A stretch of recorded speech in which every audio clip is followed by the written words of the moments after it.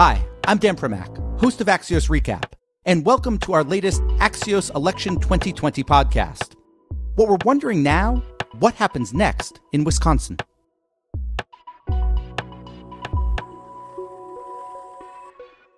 We're joined now by Nora Eckert, a reporter with Wisconsin Watch. So, Nora, it's about 2 p.m. Eastern time. Let's start with state of play. Wisconsin officials have said substantially all the votes have been counted. Is there anything really left to count? Yeah, so the last that I heard from the Wisconsin Elections Commission is there are 2 small towns that have yet to release their results, but that amounts to just around 600 votes. So for all intents and purposes, I think we're pretty solid in our results in Wisconsin. How, from your perspective, did Wisconsin play out compared to maybe how you, or at least experts, thought it would play out at this time yesterday? We've talked a lot about the polls in Wisconsin in the last week, especially, and it's no surprise to anyone that there was talk of an 11-point lead that Joe Biden had over Trump. And obviously, that's not our reality today. We have razor-thin margins. We're talking in around like the 20,000 vote range. So it played out, I think, a lot closer than what people expected. And I'm still trying to figure out, and we're still trying to figure out why that is. One thing that we did see that was expected was Biden got a later bump in the state, and that's because absentee votes were filtering in later in the night. We saw a big jump around 4 a.m. when the Milwaukee City votes came in, those absentee votes. So that wasn't a surprise. When you look at either the exit polling or just anecdotes, was there anything in the demographics which suggest why it was so much closer than what some of the polls had projected? That I'm still trying to figure out as well. We saw high turnout for Joe Biden in the Latino and Black vote from early information I've seen. So I'm still pretty puzzled with it. One thing, this is a bit anecdotal, but I spent half of my day reporting in the Fox Valley, which is much more conservative and Republican than the Milwaukee area.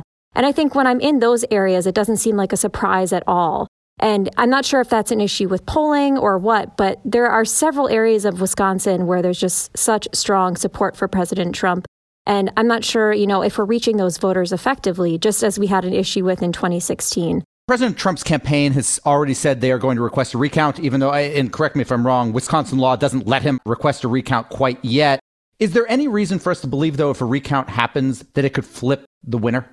Right now, it doesn't look like that's going to be too probable. So we have a 20,000 vote margin. And actually, our former governor, Scott Walker, tweeted this out. He knows a little bit about recounts himself, being the subject of one of them not too long ago. He says 20,000 votes, that's quite a long shot. And it's something that I think has been front of election officials' minds. When I talked with chief inspectors at polling locations, they all brought up, we need to be able to defend these votes in any sort of legal challenge. It was sort of something they had steeled themselves for. So I don't see things changing in Wisconsin with that 20,000 vote margin that we have. President Trump's campaign manager referred to, quote, irregularities that they had seen in the vote in Wisconsin. He didn't provide specifics. Do you have any idea what he's talking about? Well, unfortunately, we have seen quite a pickup in the spread of disinformation in Wisconsin. And one of the big things we're seeing is that bump around 4 a.m. in Milwaukee.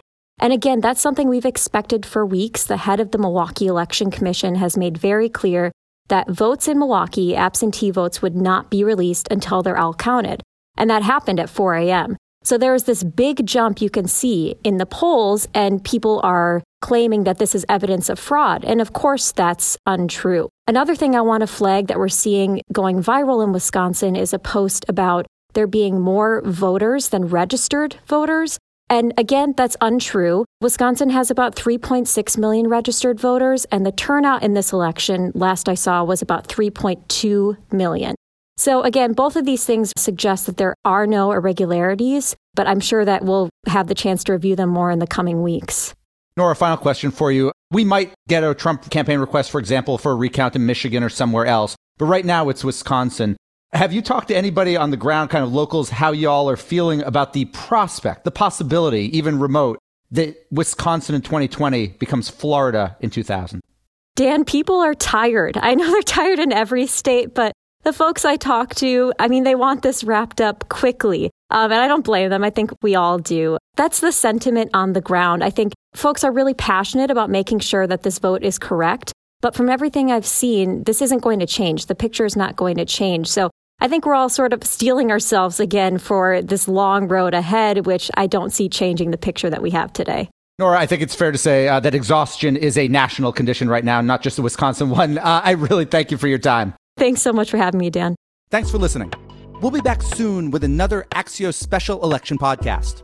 In the meantime, please be sure to check out Axios.com or the Axios mobile app for the latest news.